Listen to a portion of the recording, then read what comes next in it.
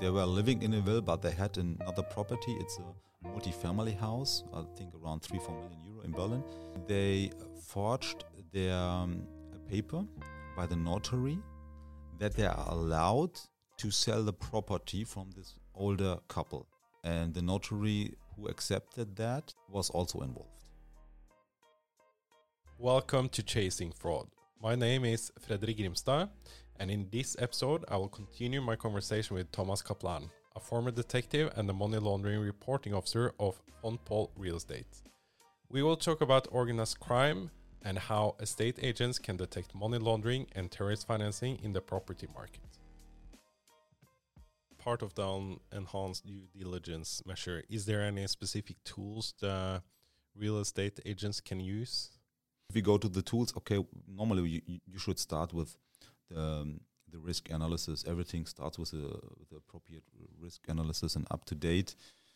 And because you need this risk analysis to go for the further processes for effective customer due diligence process. Without this risk analysis of what reason you are doing this.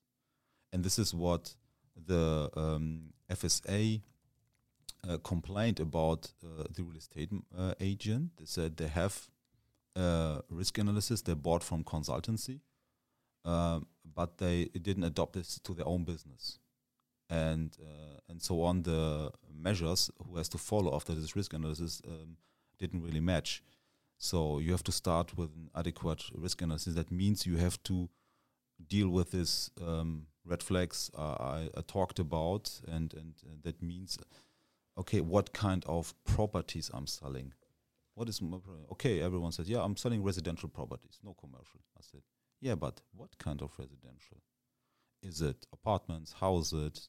Then if you have apartment and houses, is it houses and apartment you have to refurbish to invest money or not? Is it a new build? And every of these aspects, if it's like an apartment or a house, has a different risk rating. So at start you have to think, okay, what is my risk? And from that point, you come to the due diligence. Otherwise, it's difficult. And my big recommendation is ask questions. Ask questions.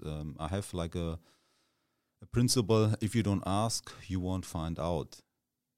And the first question, if you have clients who want to buy property, how is this property to be financed? Yeah, do you get the money from the bank account? We have now a high interest rate time. That means all our clients, they have to bring their own money. All the banks said we finance the maximum of 80% of the whole property price.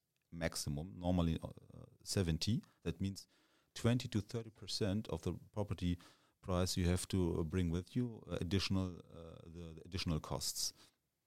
So if you buy something for 1 million, you have to bring minimum 200,000-300,000 euro on your bank account.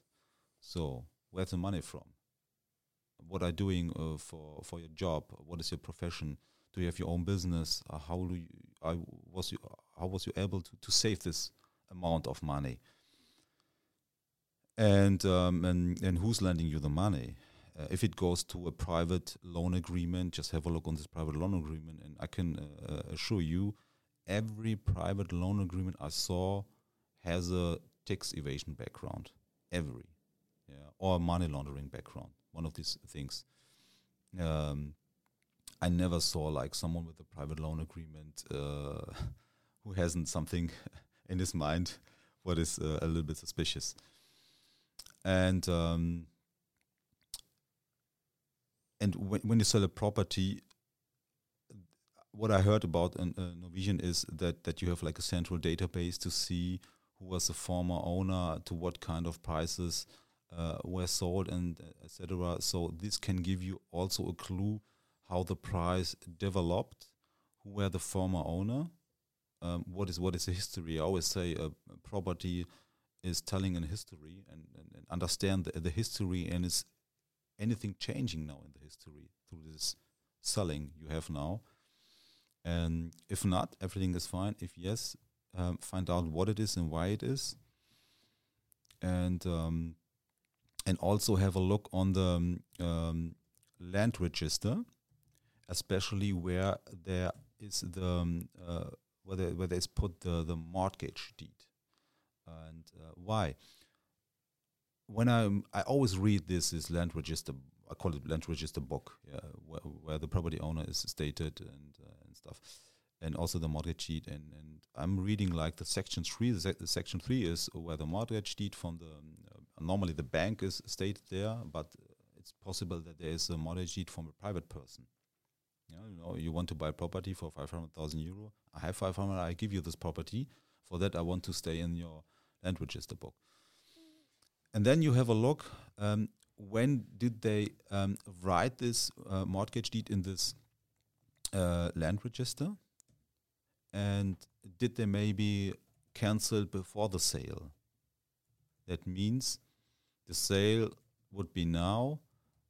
He bought this property for 5 years, and after 2 years, they canceled this mortgage deed. Why? Where do you have the money to pay it back? Or was it just a fake mortgage deed not to produce any suspicious issues? Yeah, there are a couple of cases with that. We had like a big construction thing with a hotel, and they put a mortgage deed of 3.2 million. And then they started to reconstruct or to redevelop the hotel, and it took 2 years, this reconstruction, and after 1.5 years, they delete the mortgage deed for 3.2 million. And I said, yeah, but in this time you didn't earn any money. How were you able to delete this? It was a fake. It was just a fake written.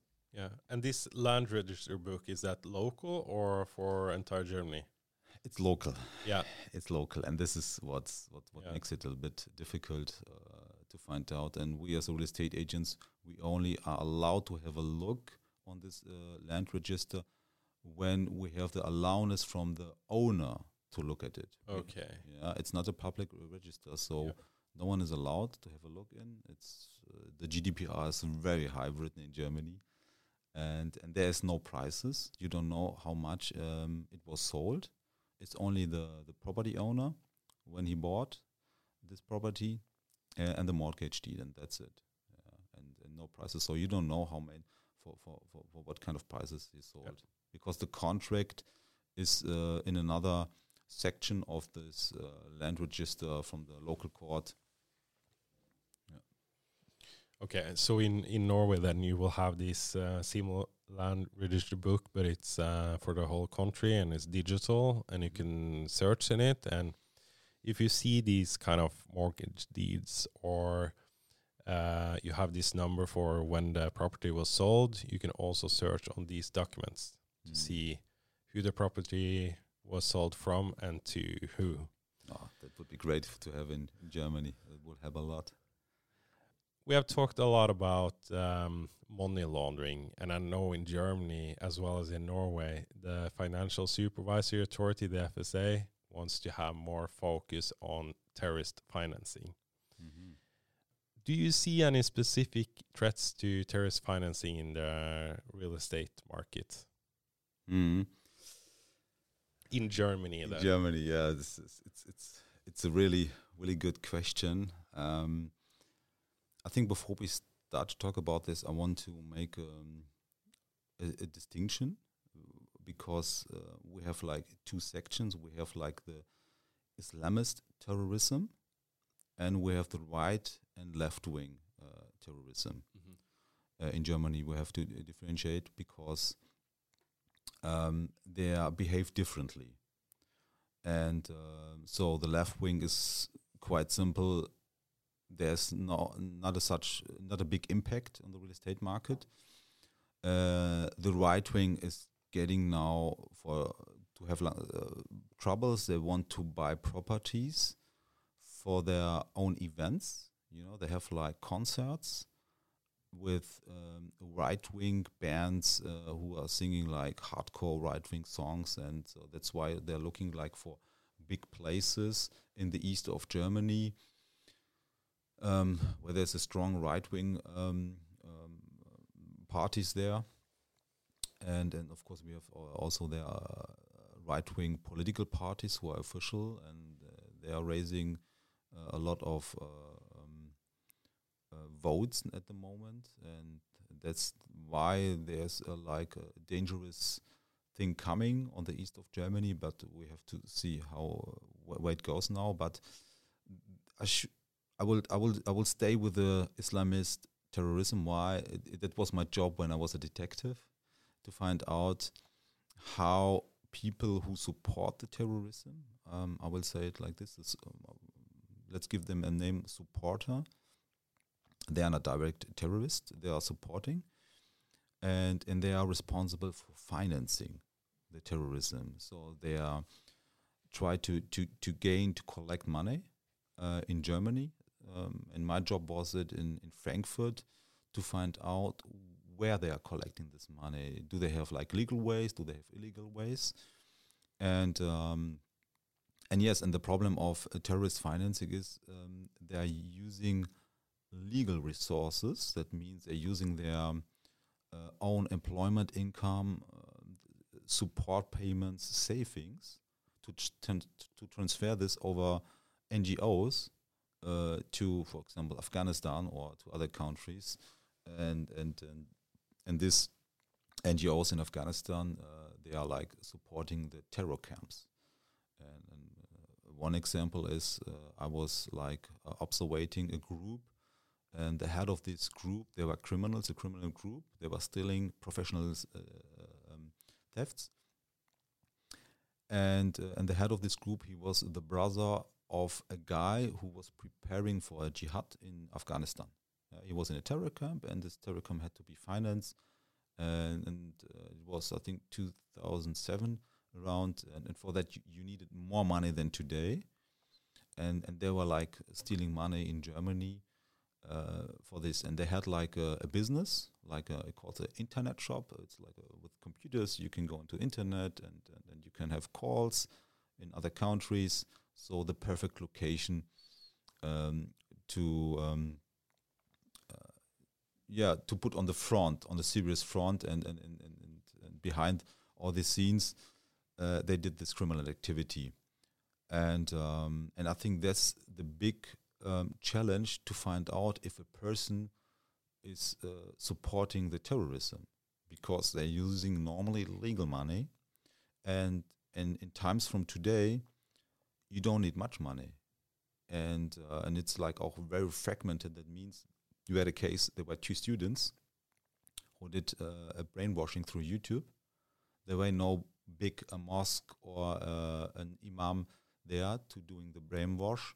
They did it by their own, and they prepared two bombs in suitcase and placed it in trains, and they tried to bomb the trains with a phone, but it didn't work. They did it an electronical mistake, so we had luck. It was two trains in Germany. So and that's why it's difficult. So we have to start from the beginning. You have the client, you can see some indicators, and you have the property. I would stay with these two, because they will try to, with donation from their earnings they have from their normal jobs, etc. And this donation will be made in the mosques. They have the Friday prayings, and everyone is putting money in this.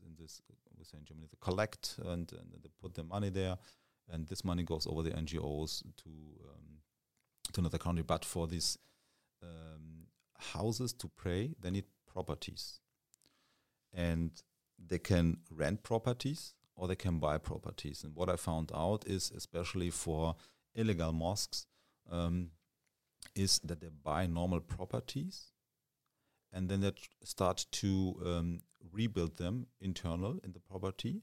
They change the room. They don't have the permission to do this. They do this illegally. And because they have to have several rooms, the room is only for women, the other room is for the kids, for the women, for the men's, etc.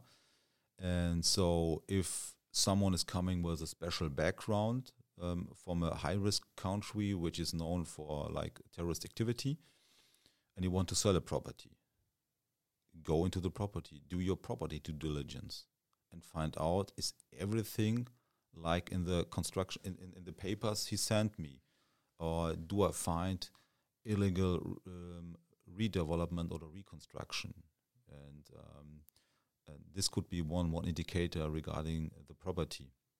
And of course, the sanction list screenings, etc., you can do, but if it's like a normal guy who is supporting the terrorism, who's working every day, 5 days a week, you won't find his name in the internet about something. Maybe you can see where he's going to which mosque, and then you can read about the mosque. This is what I did with some clients who wanted to buy property.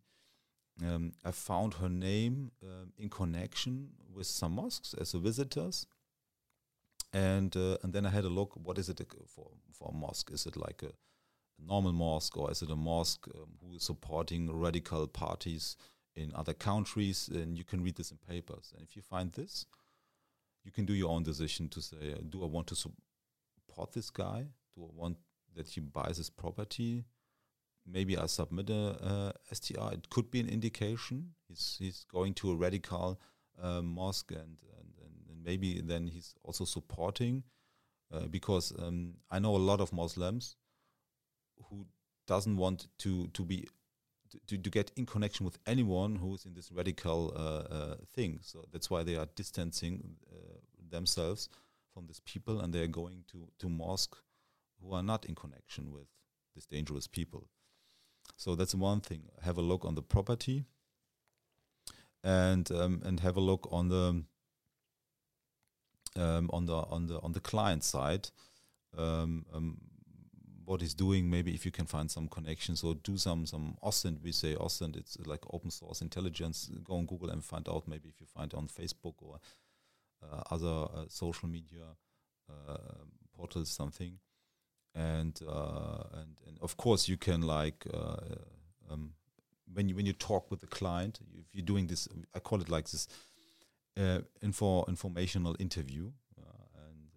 The police officers are doing this to gather information, and when his client discloses conspicuous amount of background knowledge on the topic of like extremism, terrorist financing, or that works for NGO, this could be also like an important indicator. But for that, you have to get him into an informational interview, and to find out, okay, how he's thinking, how his behavior.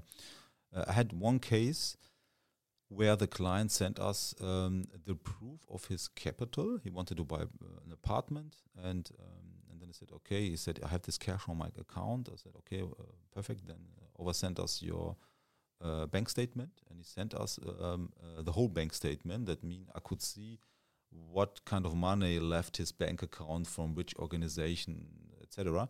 And then I saw that he paid money to 2 NGOs, and one NGO is supporting an organization which is which is in the Turkey, a terrorist organization, not in Germany but in Turkey.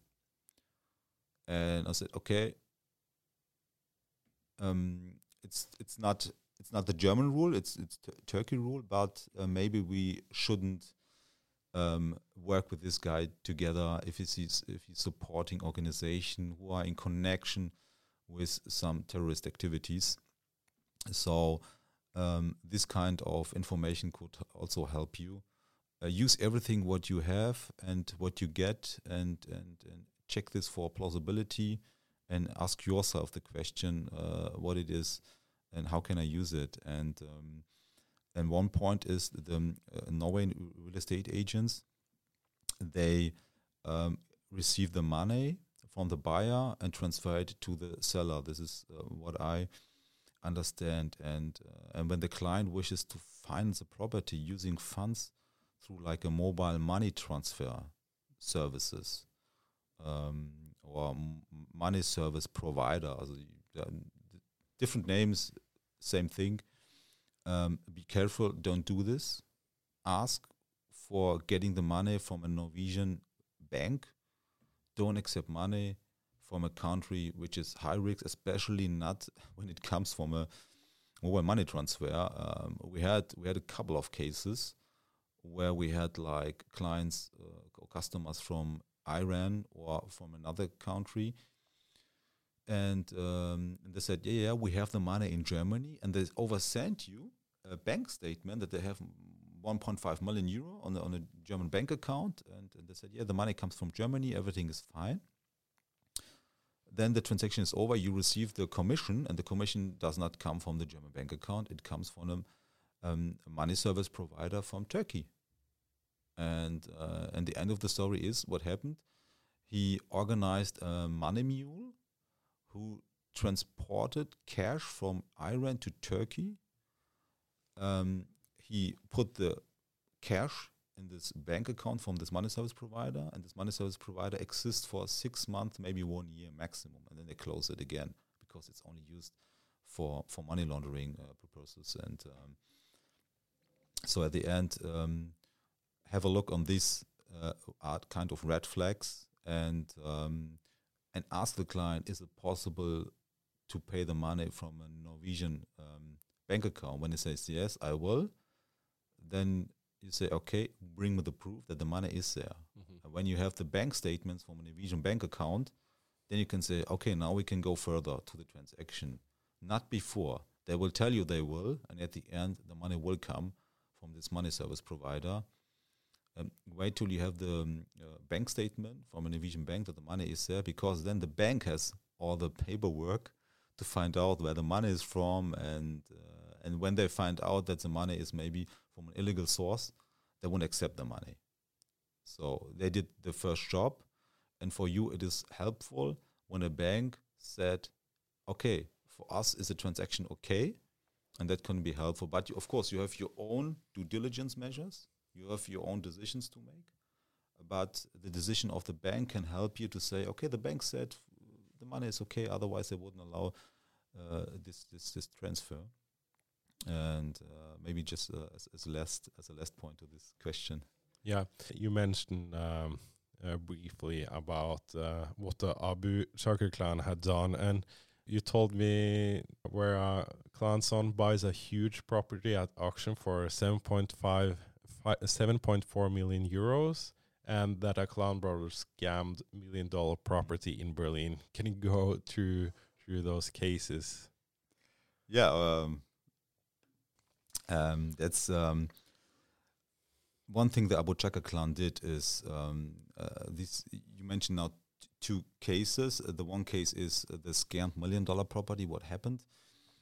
Family members from Abu Chakr, they find out that an older couple, they were I think around 70, they were living in a villa, but they had another property. It's a multi-family house, I think around 3-4 million euro in Berlin. So what did they do? They forged their paper by the notary that they are allowed to sell the property from this older couple. And the notary who accepted that was also involved. Otherwise, it wouldn't be possible, because normally the couple has to be there. And so they forged this, and then they worked together with a German investor. They made a deal with him and said, you buy this property, but you will never be registered as an owner. And then you find a clean buyer, someone who does not know what we did here. So this is what he did. He found a buyer, I think, for 4 or 5 million euro, who wanted to buy this property. And then the older couple got an information from the insurance company that the insurance, for fire insurance, because of the sale of the property, is finished now. And the older couple says, why? We need an insurance. And they asked and said, yeah, you sold your property, that's why you don't need it anymore. And they said, no, we didn't sell our property. So they went to the police and they made an investigation, found out, it's maybe the Abu Chakr clan behind that, and it's a big scam. And it took, I think, 2 years that they get again the property. But it was so close that they earned with nothing 4 million euro, and the money would be away. That's just one case how they are working. It's very creative how they're doing things. They are doing things you never would think it's possible. And but the bad thing is the nasty mansion deal of the Abu Chaka clan. What happened? Arafat Abu Chaka, it was 2012, he said to this famous rapper Bushido, he made like millions with his songs. And these songs is always against cops and ACAB and all these things.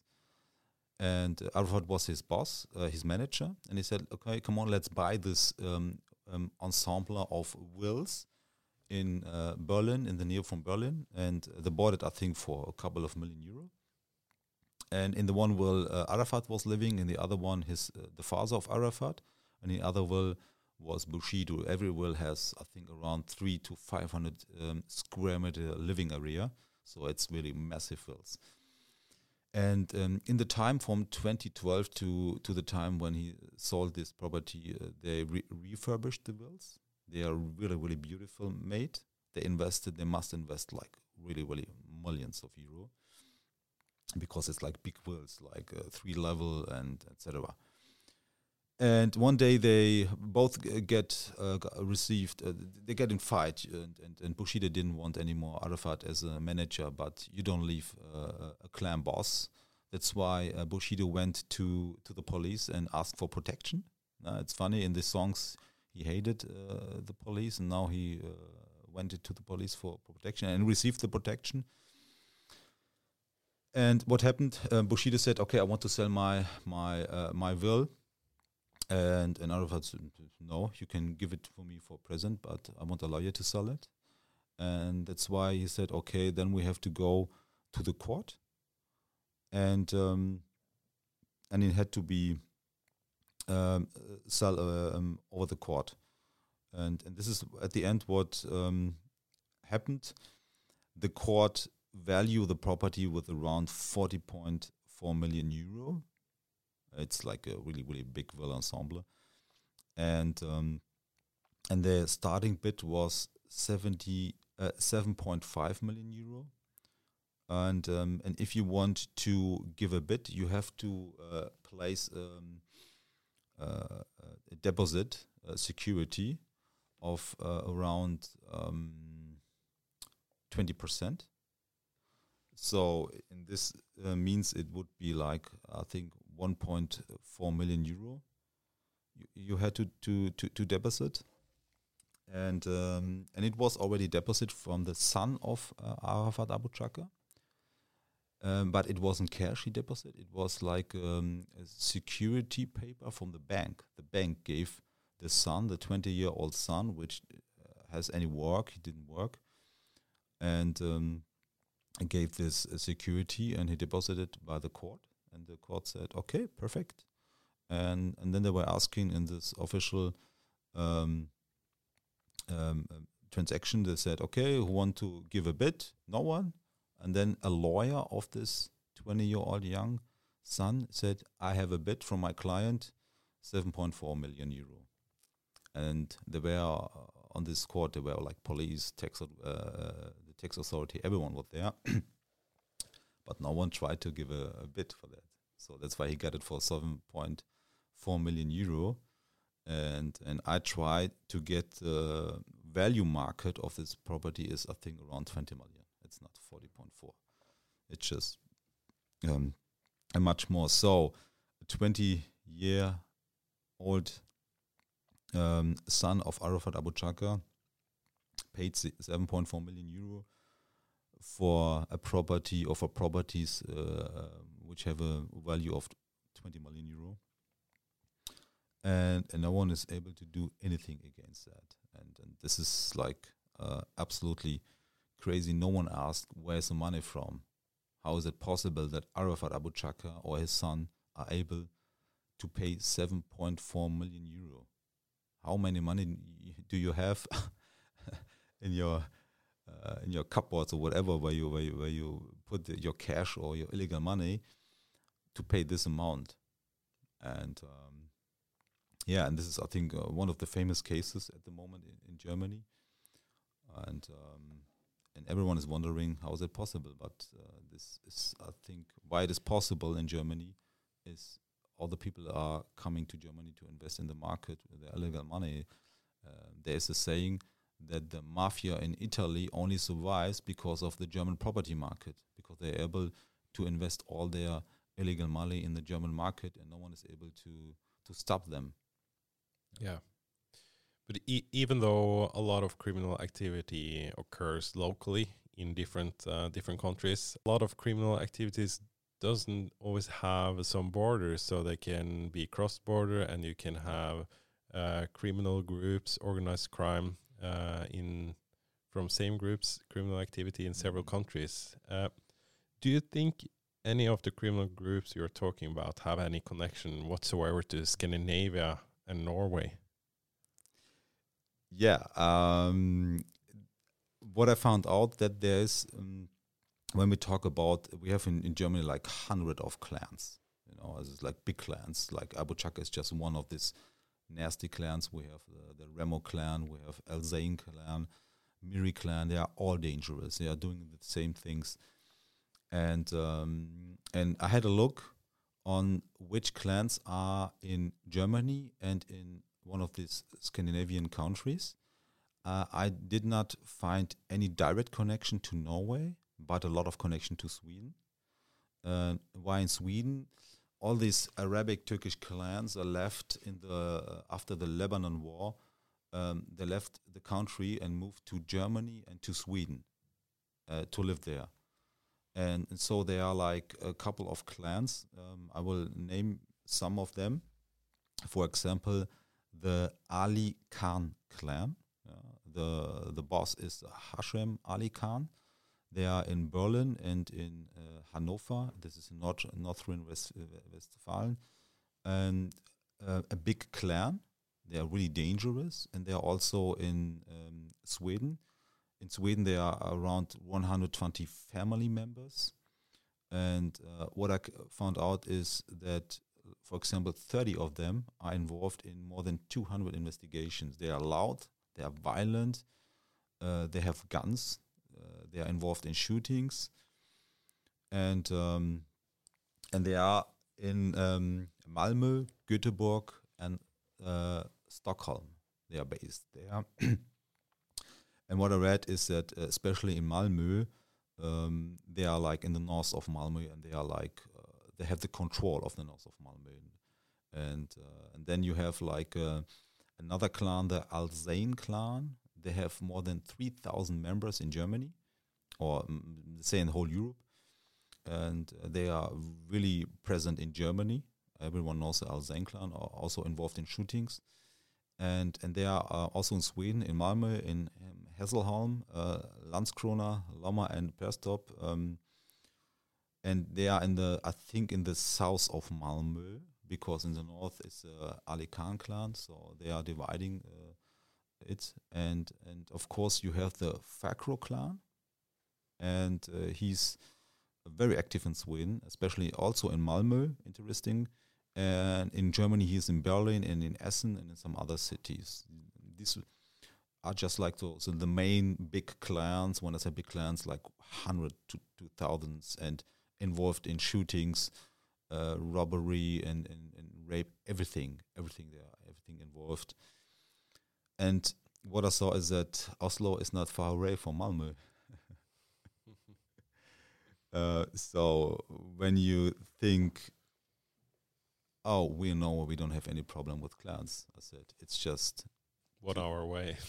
1 hour away. Yeah. I said, when it's too hard because Sweden is starting to fighting them, to take them their kids away. It's a new measure, preventive measure they implement. They take the kids away. Yeah, they say, oh, you're a criminal, we want your kids. They get another parents. And this is, of course, for these clans, really like a dangerous thing, because it's about their reputation. Because if you are not able to look after your own children, no one has to be afraid of you. So this is like the thing they want to do, but it's the right way. I'm not really sure, because at the end it's you play with the children, and I'm not sure if it's the right way. You have to do it in another way. It's an integration problem, and same in Germany. And and the last point is, but just quick overview is the Romanian and Gypsy clans in Germany. Big problems. We have really big problem with them. They are really involved in organized crime, only in their own clan, and they are really good. They are manipulative, and they're making a lot of money, and it's not ending. And they are really flexible. They move from city to city. They don't need to live long in a city. They're moving. They are now in Frankfurt. In 2 years, they are somewhere else, and that's typical for them. Yeah, and you told us about some experiences and examples from Germany with organized crime. Do you have any suggestions for what Norwegian authorities should do to prevent that Norway experience similar things? Yeah, I could start with general things like a robust anti-money laundering system, etc. But all these things, they don't get to an effective output. I think what could help is, and what helped maybe Germany is this public-private partnership we developed. In this working group 3 I'm leading, we published a paper, money laundering in the real estate sector in connection with clan crime. So it's a first paper which focuses especially on clan crime, where you can find red flags, anomalies, suspicious issues, and this you can put on your risk analysis. You can use it directly. There's no transformation, anything. You can use it directly, and that helps a lot of obliged entity to find this out. And I think if I heard that there is a public-private partnership, but it's only like between the financial sector and the the public sector, but there's not the non-financial sector, especially like lawyers and real estate agents, etc. And I think this is important, maybe to develop this with a working group who's taking care, who's looking, who's developing papers, typology papers, who can help. This would be like a direct thing. What is important, and then there is, I think, one important thing. We can talk about this a lot the whole day, but I think one important thing is what Austria did, because Austria, I compare Austria with Norway in the thing of in connection with the clan crime. Why? Austria, they see a threat is coming. They have a low threat regarding clan crime. They know we have some clans here. But they are starting getting loud, and we have fear that there are coming more clans. And in Norway it could be the same. So what did they do? The Federal Criminal Police Office, they have an exchange between the Berlin State Criminal Police Office and the Swedish National Police. It was, for example, intensified. And there's a mutual job shadowing program. That means that the Berlin Criminal Police go to the Swedish, and the Swedish comes to the German police, and to exchange information. And there last year the government from Austria, that was like the second thing, they invited Swedish police officer, German police officer with experience with clan crime to Austria, and of course in Austria some police officers, to have a 2-day conference to talk about these problems and how can Austria use the best practices from both countries for their own system. And you have preventive measures like communication, how we can communicate with these clans, and of course you have like the combating, how we can effectively combat clan crime.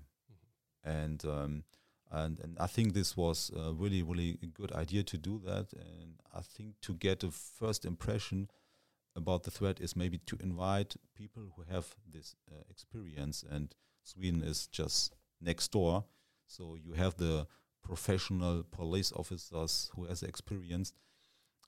Just invite them for a conference. This would be my first point, to just share information, to get a first overview, and maybe to educate the Norwegian police officers in this kind of crime, and maybe to build a special task force or persons who start like to educate the police officers to have a better look on this.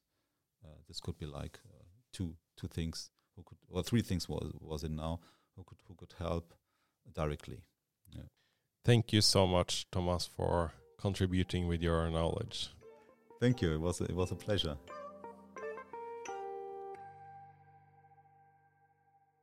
Thank you for listening to this episode of Chasing Fraud. If you found this interesting, remember to subscribe on any podcast platform.